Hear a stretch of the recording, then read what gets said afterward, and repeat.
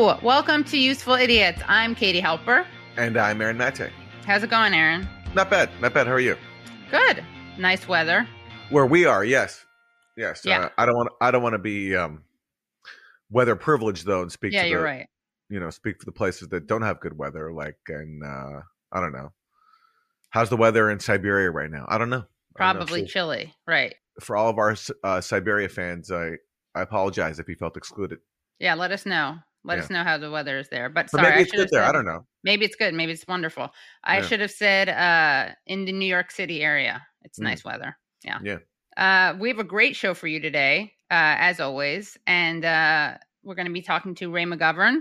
Yes, Ray is a career CIA analyst who went on to co-found the group Veteran Intelligence Professionals for Sanity. And boy, oh boy, does he provide a lot of sanity in this interview. We talk about RFK Jr. coming out and saying that the CIA had a role in the murder of JFK. And Ray's insights on the murder of JFK are particularly significant because he was in the CIA at the time when JFK was killed. And he has some interesting stories to share about what he witnessed back then. We talk about the latest in the proxy war in Ukraine. And we get into some Russiagate stuff. It's a lot of material in this interview. It's really informative. And Ray's a wonderful person. And it's a great interview. Yeah. So you got to make sure that you join our Substack, usefulidiots.substack.com, because we have an extended interview with Ray where he sheds a lot of light onto what's happening right now in Ukraine. And also you're going to want to do that because we give you our amazing Thursday Throwdown, your midweek dose of media madness, where we react to clips that you definitely don't want to watch alone. Let's get to our 4 basic food groups. What do we have for Democrats Suck?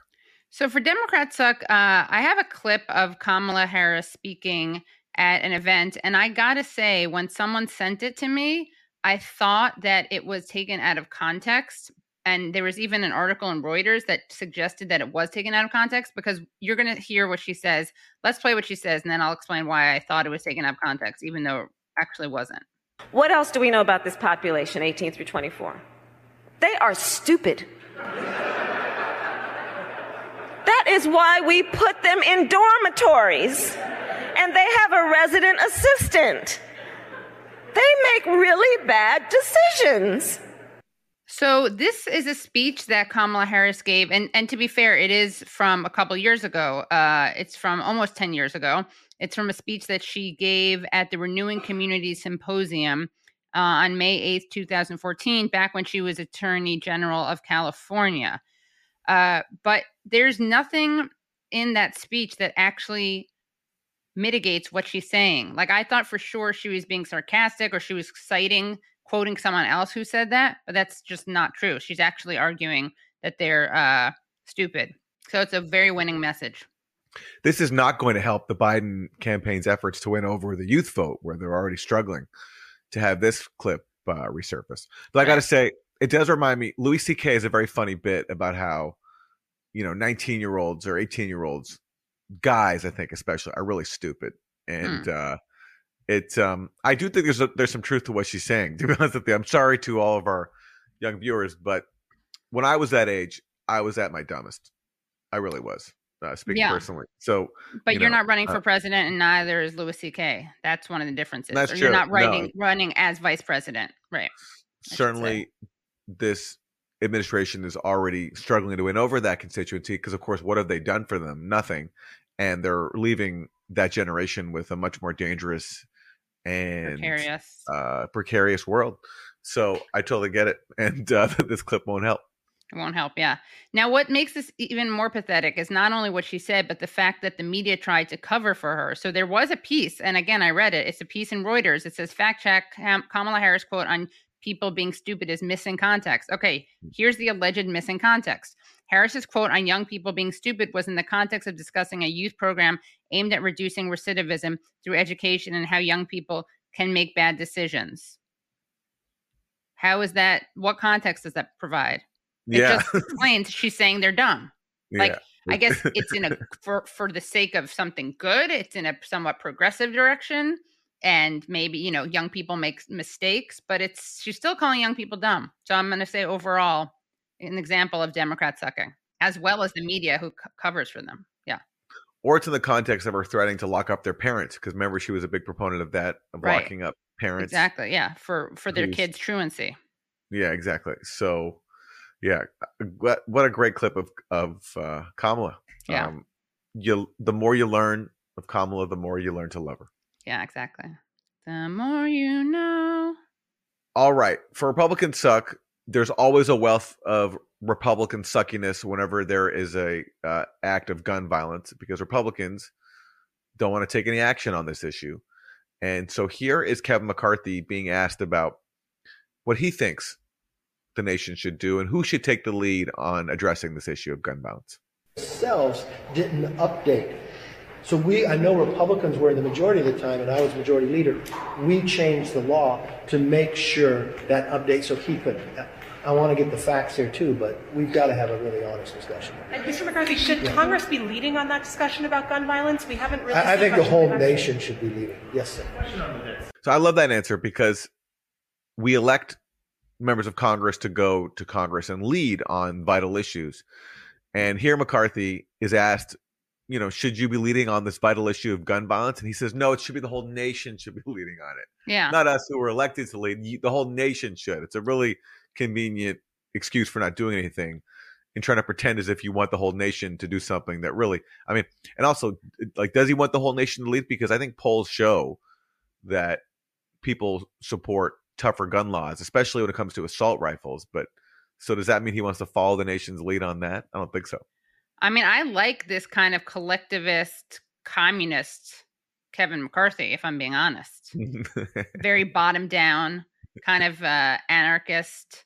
I feel like he should now, instead of holding votes in Congress, there should just be open votes that the nation votes in directly. That's direct democracy. Yeah. I'm with it. They can vote by consensus, Yeah. Kevin McCarthy, anarchist. Who knew? Yeah, it's like Occupy Wall Street version of Kevin McCarthy. I like it. Occupy McCarthy. Yeah. What do we have for Isn't That Weird? For Isn't That Weird, let's just go to the videotape. At noon, they are noodling over a mystery in New Jersey. Take a look at the hundreds of pounds of pasta that was dumped in the woods in Old Bridge. Yeah, that's pasta. A woman posted photos of the heaps of food along a stream of Veterans Park. She says it's evidence of a larger issue of illegal dumping, clearly. This is in Old Bridge specifically, and a lack of bulk garbage pickup. The town's public works crew removed all of that spaghetti, but still no word on who dumped it. It's a lot of carbo loading. Was that spaghetti? I got to see that close up. There's noodles and then there's pasta. There's a little bit of Okay, so there's all kinds. Okay, yeah. I just wanted to. I wanted to. And so clearly we do have a problem, Old Bridge, because if someone can bring a whole truck of pasta, dump it, drive out, and nobody even knows it. Right. Yeah. And by the way, did you notice that it's not just dry pasta? Somebody it looked like it was cooked, right? Yeah. Mm-hmm. Yeah. Strange. Okay. Isn't that indeed weird? Now, we have a bit of a follow-up announcement. There's been an update in the case. It's still a whodunit. We still don't know who dumped all that pasta. But what we now know is that it wasn't actually cooked pasta. It looked cooked because of the rain. I would love to know why someone felt compelled to dump hundreds of pounds of pasta. What a waste. What a waste indeed. It really is a waste. They could have given it to a food kitchen. Yeah, unless there was a problem with it, unless it was rotten or something, who knows? Right, it could have been rotten pasta, in which case it's good that they didn't donate it. But why dump it like that? Why dump it? Well, what else are you supposed? Although to be fair, what would you do if you had hundreds of pounds of pasta? Can't you put? If you're going to take the trouble to go drive to a river and dump it, can't you just put it in a bunch of garbage bags and? Yeah, I guess you could. Throw it away. Yeah, maybe it was like an art exhibit, some kind of interactive installation art. Artists, no concern for society. It's not good for the artist's reputation here. No, it's not. Really was an art project. Yeah, they took a real hit. They took a real hit. Yeah. I guess they decided to throw spaghetti at a wall and see what sticks. Ooh, hello. Except they threw it at the ground. Yeah. The embarrassing thing is that I'm such a pasta. I love pasta so much that instead of grossing me out, that just made me hungry for pasta. Okay, for Isn't That Terrible? Let's go to Minnesota, where check out how this state senator dressed, or should I say undressed, for a Zoom meeting. State senator makes shirtless vote during Zoom meeting. So in this video, a Republican state senator in Minnesota named Calvin Barr, he is shirtless as he votes yes. Representative Anderson. Yes. Senator Barr. Yes. Senator Dibble. Representative Anderson. Yes. Senator Barr. Yes. Wow. It's not Senator Barr, it's Senator Bare naked. Yeah, exactly. Bare chested at least. Yeah. Yeah. Well, good for him for letting his freak flag fly. I mean, I think it goes back to what we were talking about with Kevin McCarthy, this kind of bottom up governing. It's the new Republican thing, is just, letting it all loose and being yourself. Yeah. Governing from below. I like it.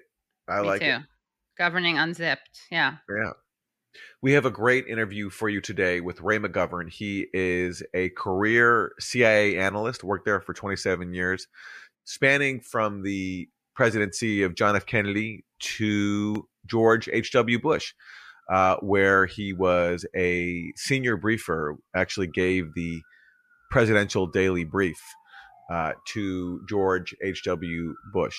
And he drew on his intelligence experience to co-found a group called Veteran Intelligence Professionals for Sanity, which was founded to challenge the false claims that were being made to justify the invasion of Iraq. And Ray McGovern has been at the forefront of challenging lies, challenging state power based on the manipulation of intelligence. He's done that for so many years now and has provided such a service to this country for his bravery and courage. And so we're going to speak to him about many issues, including the assassination of JFK, the proxy war in Ukraine, and the latest with Russiagate, because Russiagate never ends. So here is our interview with Ray McGovern.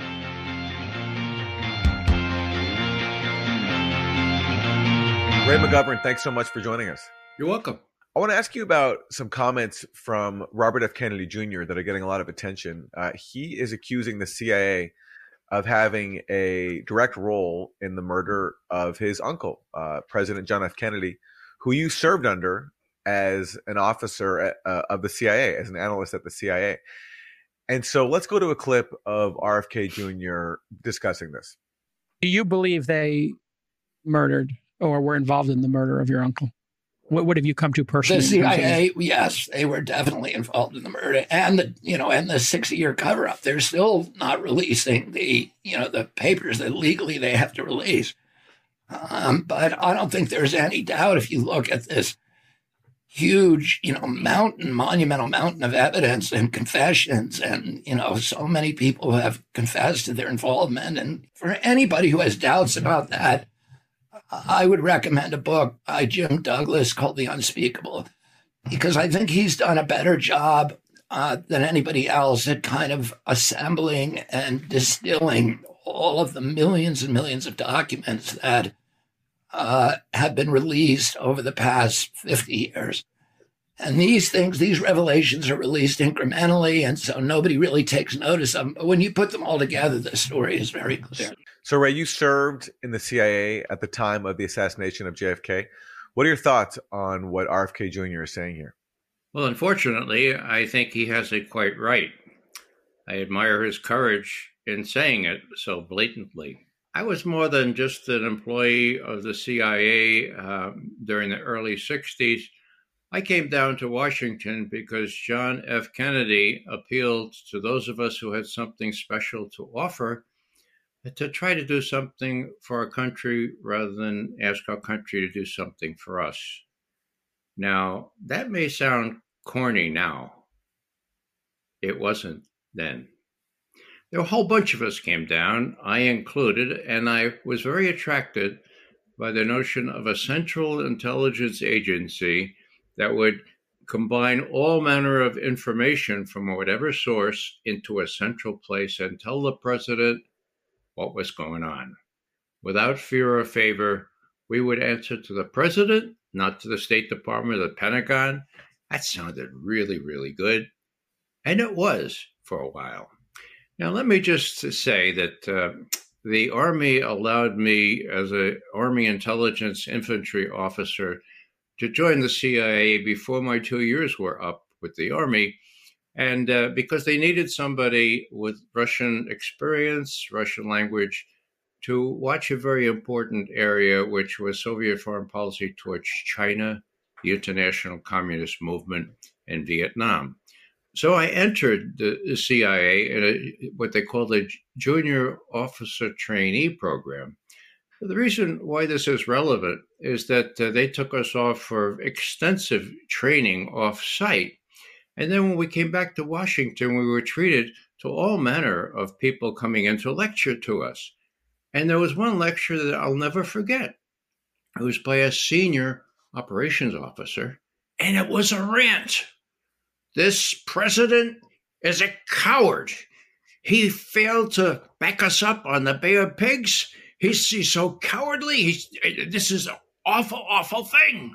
And, here I'm a 23-year-old, young, naive guy, and I'm saying, that's a little odd. Isn't he president right now? It was odd. It registered, but not enough.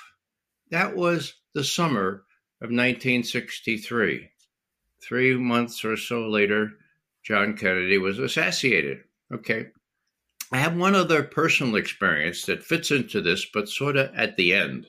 And I can talk a lot about what we've discovered in the middle. At the end, I found out that a guy I worked for when I first came into the agency, his name was Fred Janney. He was involved in the cover-up.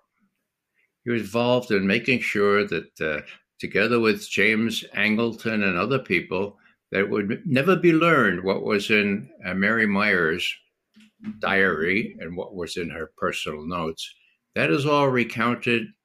It reads like a detective story. Everyone should read it. It's by Peter Janney, Fred's son, and it talks about how they scurried around to make sure that nothing that Mary Meyer wrote, she was a very close friend, some people say lover, of JFK, that now, how did I learn that? Peter Janney calls me up. He comes and visits me. And I was working downtown in the inner city at the time.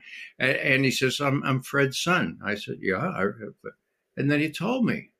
And he says in his book exactly what his father did and how this cabal was successful in suppressing the information that should have come out at the time. So they have both bookends here. And I could talk about things like what President Truman said after the Bay of Pigs and after the assassination and things like that, which I researched in the middle of all this stuff. But those two personal encounters were really pretty shocking to me. And, if I feel strongly about that, well, that's all right. Please understand that John F. Kennedy is the fellow that got me down to Washington and got me interested in this kind of thing. And I thank him for that because it's been very heady. And I think I've been sort of useful to those people who are really after the truth. There's actually another clip that we can watch of RFK Jr. talking more about the cover-up. This is from Fox News. There are confessions of people who were directly involved in the plot, who were involved in the planning of the plot, who were peripheral to the plot. There's a 60-year cover-up. The Warren Commission was run by Alan Dulles, who was the head of the CIA, who my uncle fired, and then insinuated himself onto the Warren Commission and essentially ran the Warren Commission and kept this evidence from the Warren commissioners. By the way, when Congress, 10 years later, investigated the crime with much more evidence than the Warren Commission had at its disposal, Congress found that, yeah, it was a plot. It was a conspiracy. There were multiple people involved. And most of the people in that investigation believed that it was the CIA that was behind it because the evidence was so overwhelming to them. By the way, my father, when he investigated Jack Ruby, he found out that Jack Ruby had been deeply involved with Carlos Marcella's mob, with Sam Giancana, and all the people who were all of those mob leaders, Santos Traficante, who were the Havana casino owners, who had been recruited by the CIA in the Castro murder plot. So they were all working together in cahoots with the CIA. By the way, the day that my uncle was killed, I was picked up at Sidwell Friends School and brought home. The first phone call that my father made after J. Edgar Hoover told him that his brother had been shot was to the CIA desk officer in Langley, who was only a mile from our house. Yeah. And my father said to him, "Did your people do this?" His next call was to Harry Ruiz, who was one of the Cuban Bay of Pigs leaders who had remained very, very close to our family and to my father. My father asked him the same question. Then my father called John McComb, who was the head of the CIA, and asked him to come to the house. McComb came over, and when I came home from Sidwell Friends School, my father was walking in the yard with John McComb, and my father was posing the same question to him. Was it our people who did this to my brother? So it was my father's first instinct that the agency had killed his brother. So what are your thoughts on that? Well, after the Bay of Pigs, people probably forget about the Bay of Pigs. It was April 1961. I was just getting out of college, all right? But I remember it well.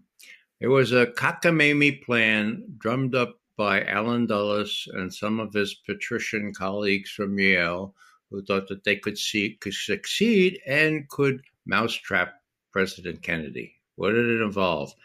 Preparing a ragtag group of invaders in Central America to invade Cuba. Okay, now when JFK came into the presidency, he looked at this plan. It was approved by Eisenhower. It's kind of hard to reverse a plan approved by Eisenhower, but he said, "Now this doesn't make any sense. I don't. How can you do this?"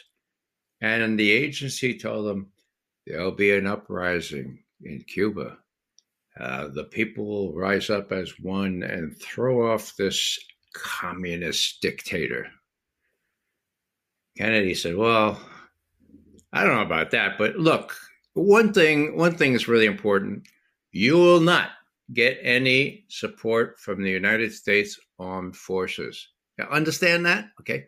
We're not going to send in any of our armed forces just in case you get bogged down, okay? No problem, no problem." So what happens? Of course, they attack, and they get bogged down, and they say, "Oh, we need the Air Force to bail us out." And he said, "Don't you remember what I told you? Forget about it. We're not going to go in there overtly." Okay, so the thing was a catastrophe. Now, what's important here? When Allen Dulles died, his coffee-stained notes on his desk. Let me see if I can find them here. Yeah, I wrote about it a couple of years ago. The historian reporting this is Lucien van der Blicke, if you want to look it up. They show how Dulles drew Kennedy into a plan that was virtually certain to require U.S. combat forces. In his notes, Dulles explained, quote, "When the chips were down," end quote, Kennedy would be forced by, quote, "the realities of the situation to give whatever military support was necessary rather than permit the enterprise to fail, period," end quote. Dulles' notes, coffee-stained though they may be, clear enough, okay? That's why Kennedy threatened to splinter the CIA into 1,000 pieces and throw it to the four winds. Now, what President Kennedy didn't realize is that you don't say those kinds of things. You don't threaten to do those kinds of things, and especially to well-heeled patricians, well-connected patricians like Dulles, whose brother was Secretary of State, and in defiance of the CIA, who was blamed for this fiasco, appropriately so, but really had it. I told you about this rant that I was exposed to in August of 1963. It all had to do with Cuba. It all had to do with JFK's cowardice was the word. Cowardice and not rising to the occasion, because after all, Castro was really bad, okay? And this was at a time when George Ball, a very good diplomat and Deputy Secretary of State at the time, called the Joint Chiefs of Staff a sewer of deceit. You need evidence of that? They devised a plan signed off by the head of the Joint Chiefs of Staff to kill a bunch of Americans on a commercial aircraft, blame it on Castro, and there would be the casus belli to remove him. That's the kind of thing that was going on. So JFK was facing into all this stuff. Allen Dulles, after the assassination, and most people know this, but it's worth repeating, Allen Dulles insinuated himself onto the Warren Commission. Now, a lot of people, including me, said, now, wait a second. Allen Dulles is one of the suspects here. I mean, he had ample reason to have it in for. So how come he's getting on a? And you know what we were told? Guess what we were told? You are conspiracy theorists. You are conspiracy theorists. You are conspiracy theorists. That's where that term really got legs. Okay. So what happened?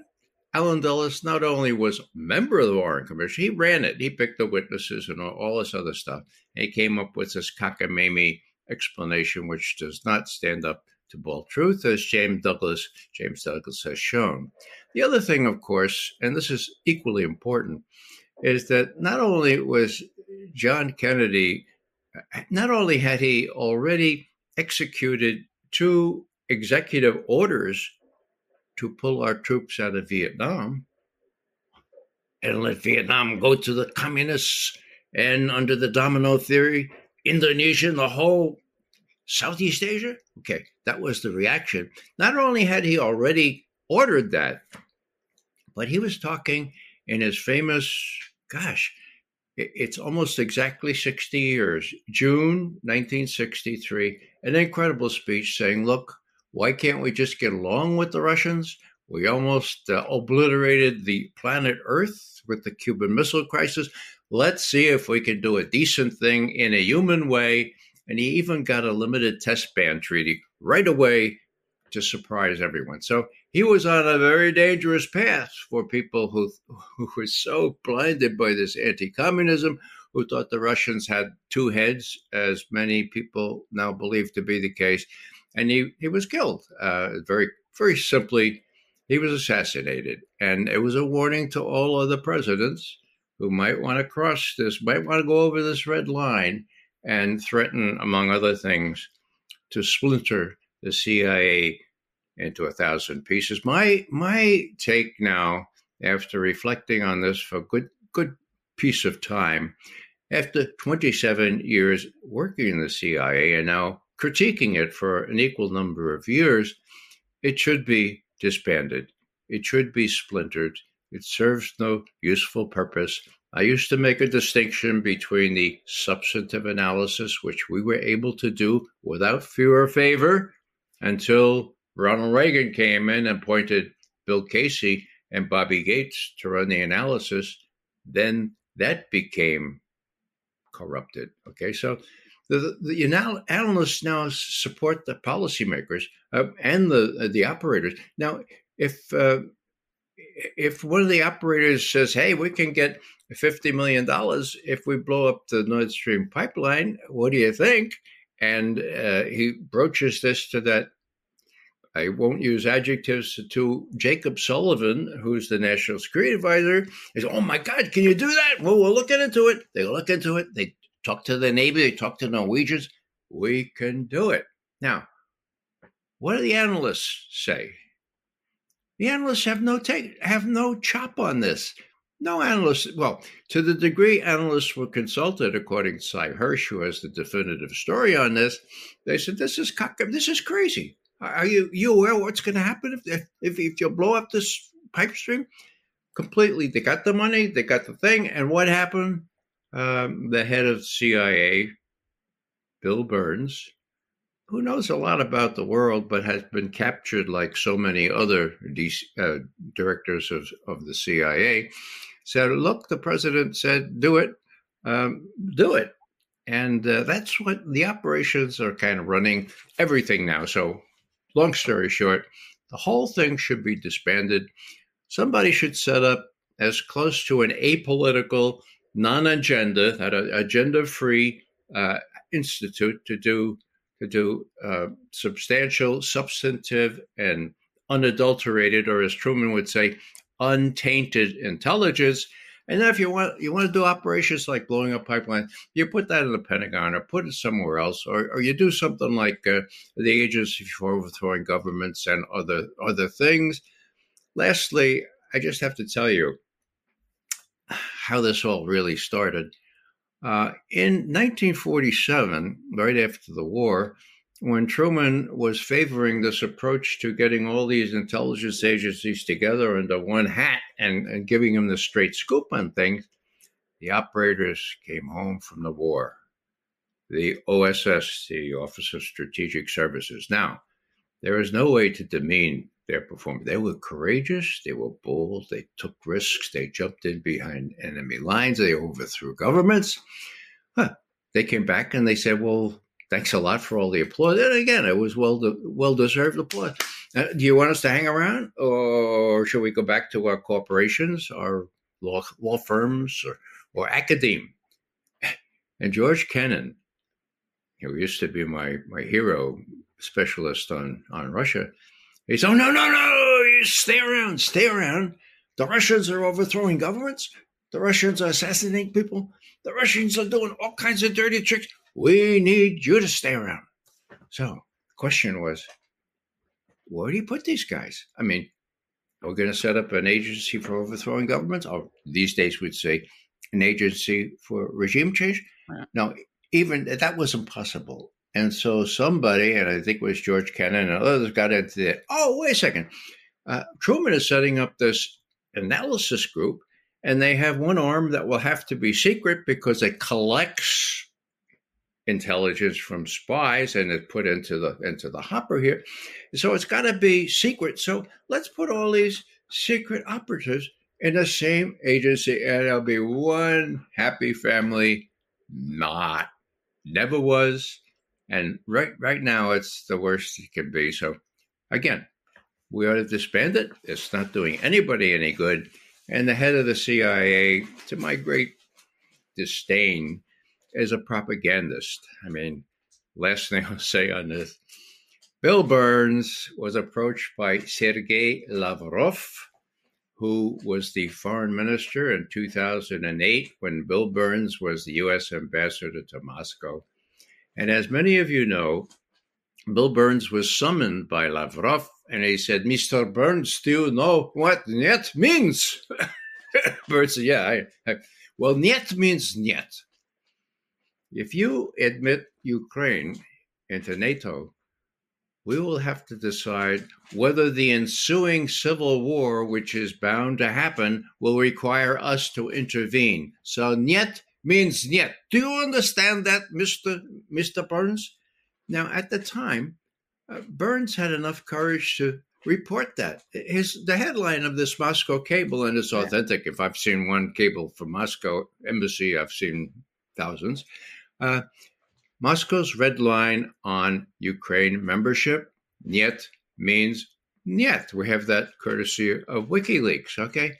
So that was the explicit threat, okay? Now, what does Bill Burns say now? As head of this objective, agenda-free analysis agency as well as operation, he says, it was unprovoked, completely unprovoked, what Putin did in going into Ukraine, unprovoked. So that's a propagandist. He knows it was damn well provoked. He knows that he's being used, and he's being used in a way that the head of the CIA should not allow him or herself to be used. Going back to JFK for 1 second, and I'm not an expert on this, and my views on this are pretty much informed, but just by two sources, Cy Hirsch's The Dark Side of Camelot and Chomsky's Rethinking Camelot. On your claim that JFK was ordering a withdrawal from Vietnam, I guess my question to you is that not up for debate? Because, you know, from what I understand, reading those two books, that's not the picture that emerges, at least from those sources. So my question to you is is that at least debatable whether or not JFK was withdrawing from Vietnam? Because I believe Chomsky and Hirsch would argue otherwise based on their reading of history. Yeah, I'm not sure they had access to the research that James Douglas has done here. In his book, JFK and the Unspeakable, the book that Bobby Kennedy just advertised. But James Douglas, whom I trust more than anyone, whose book is only about 12, 13 years old, if memory serves, he cites two specific executive orders. One to draw down U.S. troops from Vietnam by about 1,000 at the end of 1963, I believe it was, and then most of the rest of them by the end of 1965. Now, he talks specifically about executive orders, and he's got copious footnotes here. So in terms of what I'm relying on, that's it. And I think that this was written after Chomsky and even Tsai had spoken on this. I know it was. And so I think that if they knew about this to the degree that James Douglas did, they would agree. Who knows? We ought to ask them. The secrecy around this incident, there was the incident where Trump said he was going to declassify the remaining files about what the CIA knew about the JFK murder, but then he didn't. What are your thoughts on that?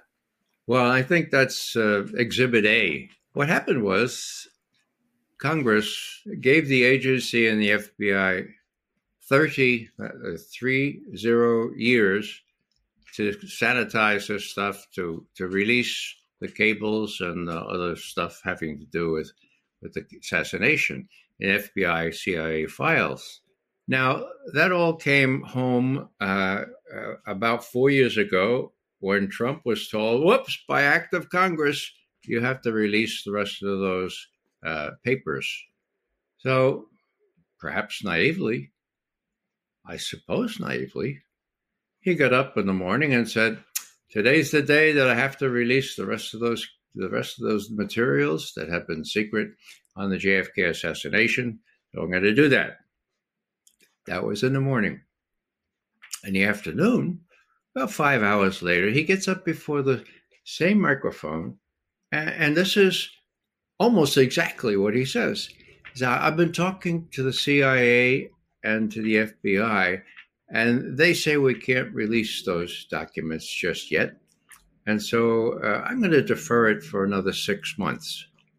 Now, did Trump have an out there? Yeah, there's a little squeamish little thing in the act that says, well, the president at his discretion can postpone this or something like that. So McGovern makes a little note in his diary, and in 6 months he waits for somebody to ask. Nobody asks.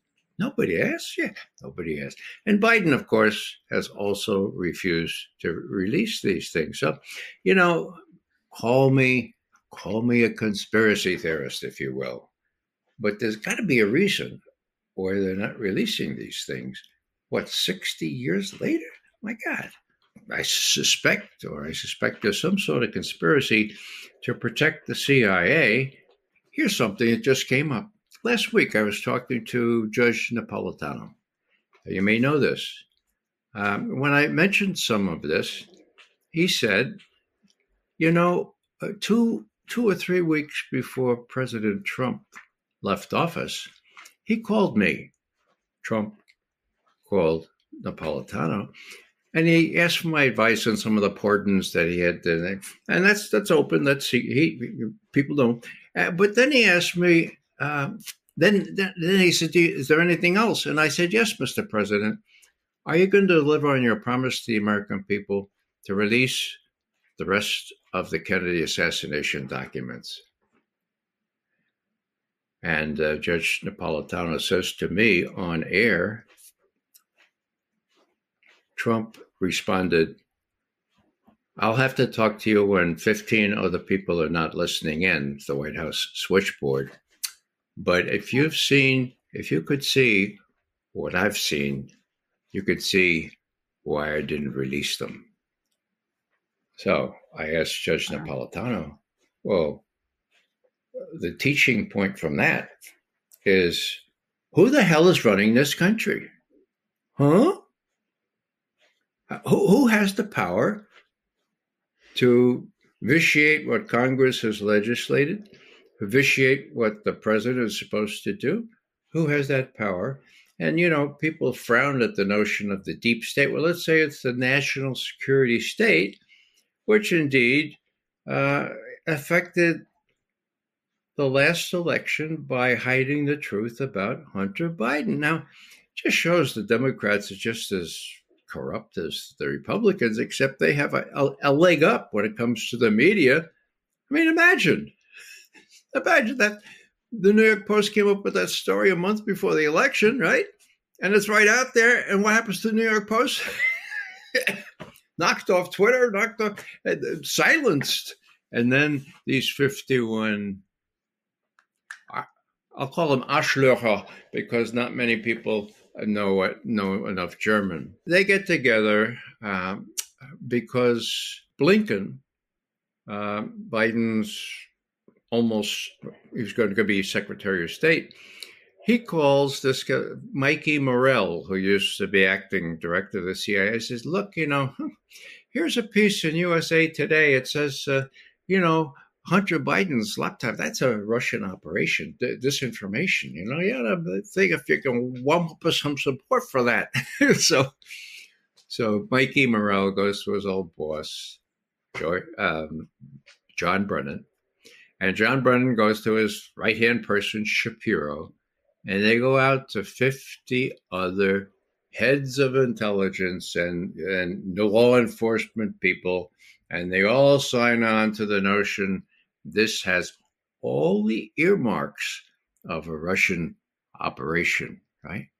Earmarks? What are those earmarks? Oh, we can't tell you. We're not going to tell you what the earmarks are, but it has all the, and what happens? CNN, CBS, NBC, they all run with it.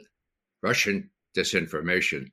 And Biden is debating with Trump 3 days later, and he quotes this letter, and he says, well, the 51, it's sort of like 51 dentists can't be wrong about this very good toothpaste. No, 51 intelligence directors have said it's got all the earmarks of a Russian operation. There are 50 former national intelligence folks who said that what he's accusing me of is a Russian plan.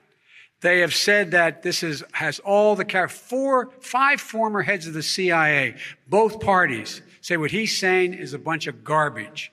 Nobody believes it except his and his good friend Rudy Giuliani. You mean the laptop is now another Russia hoax? That's exactly what. Is this where you exactly go? What this is told. Where he's. Well, did that affect the election? Did that get Joe Biden? And to hear the rest of the interview, please go to usefulidiots.substack.com. So great to hear from Ray. That was such a fantastic interview. Yeah, he's great. And make sure, again, that you join our Substack, usefulidiots.substack.com. Really interesting insights into Russia. And he speaks Russian. Yes, he does. When he was at the agency, he was a top expert on the Soviet Union, and draws upon that experience to continue his work today for the public, not serving the CIA, but serving the public and bringing us information and context that is vitally needed. So very grateful to Ray for taking the time to talk to us. Yes. And we also wanted to offer, on a very sad note, we want to offer our condolences to former guest Glenn Greenwald. He tweeted out May 9th, "It is with the most profound sadness that I announce the passing away of my husband, David Miranda. He would have turned 38 tomorrow. His death early this morning came after a 9-month battle in ICU. He died in full peace, surrounded by our children and family and friends." And David Miranda was not just Glenn Greenwald's husband. He was also the first LGBTQ member of the Rio de Janeiro City Council. And he was an activist, and he also was involved in the Edward Snowden case and was actually punished for that. He was held for 9 hours. He was detained for 9 hours at Heathrow Airport in London. But he refused to cooperate with authorities. And actually, Edward Snowden was one of the many people who tweeted about David's death, as did President Lula. And Snowden said that it was that courage that set him free, referring to Miranda's courage with the authorities at Heathrow's airport.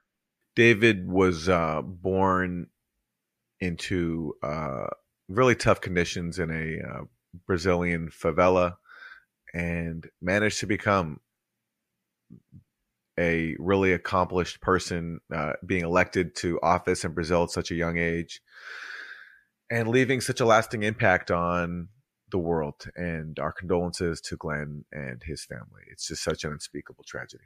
Yeah. And here is a really sweet video that David posted of him and Glenn adopting their 2 sons. They had already raised them for years, but this is their official adoption. And I think you see the love and sweetness in the family in this video.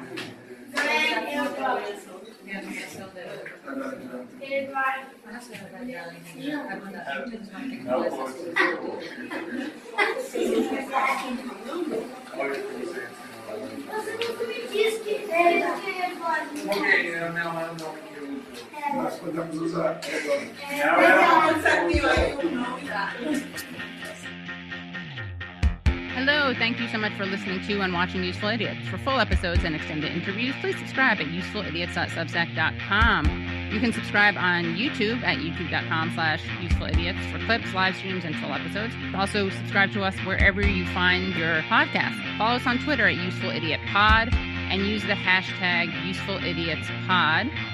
Join us Mondays at 10 a.m. for the Useful Idiots Monday Morning Show, where we discuss the Sunday morning news shows so you don't have to watch them.